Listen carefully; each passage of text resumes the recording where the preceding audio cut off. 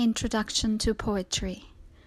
I ask them to take a poem and hold it up to the light like a color slide, or press an ear against its hive.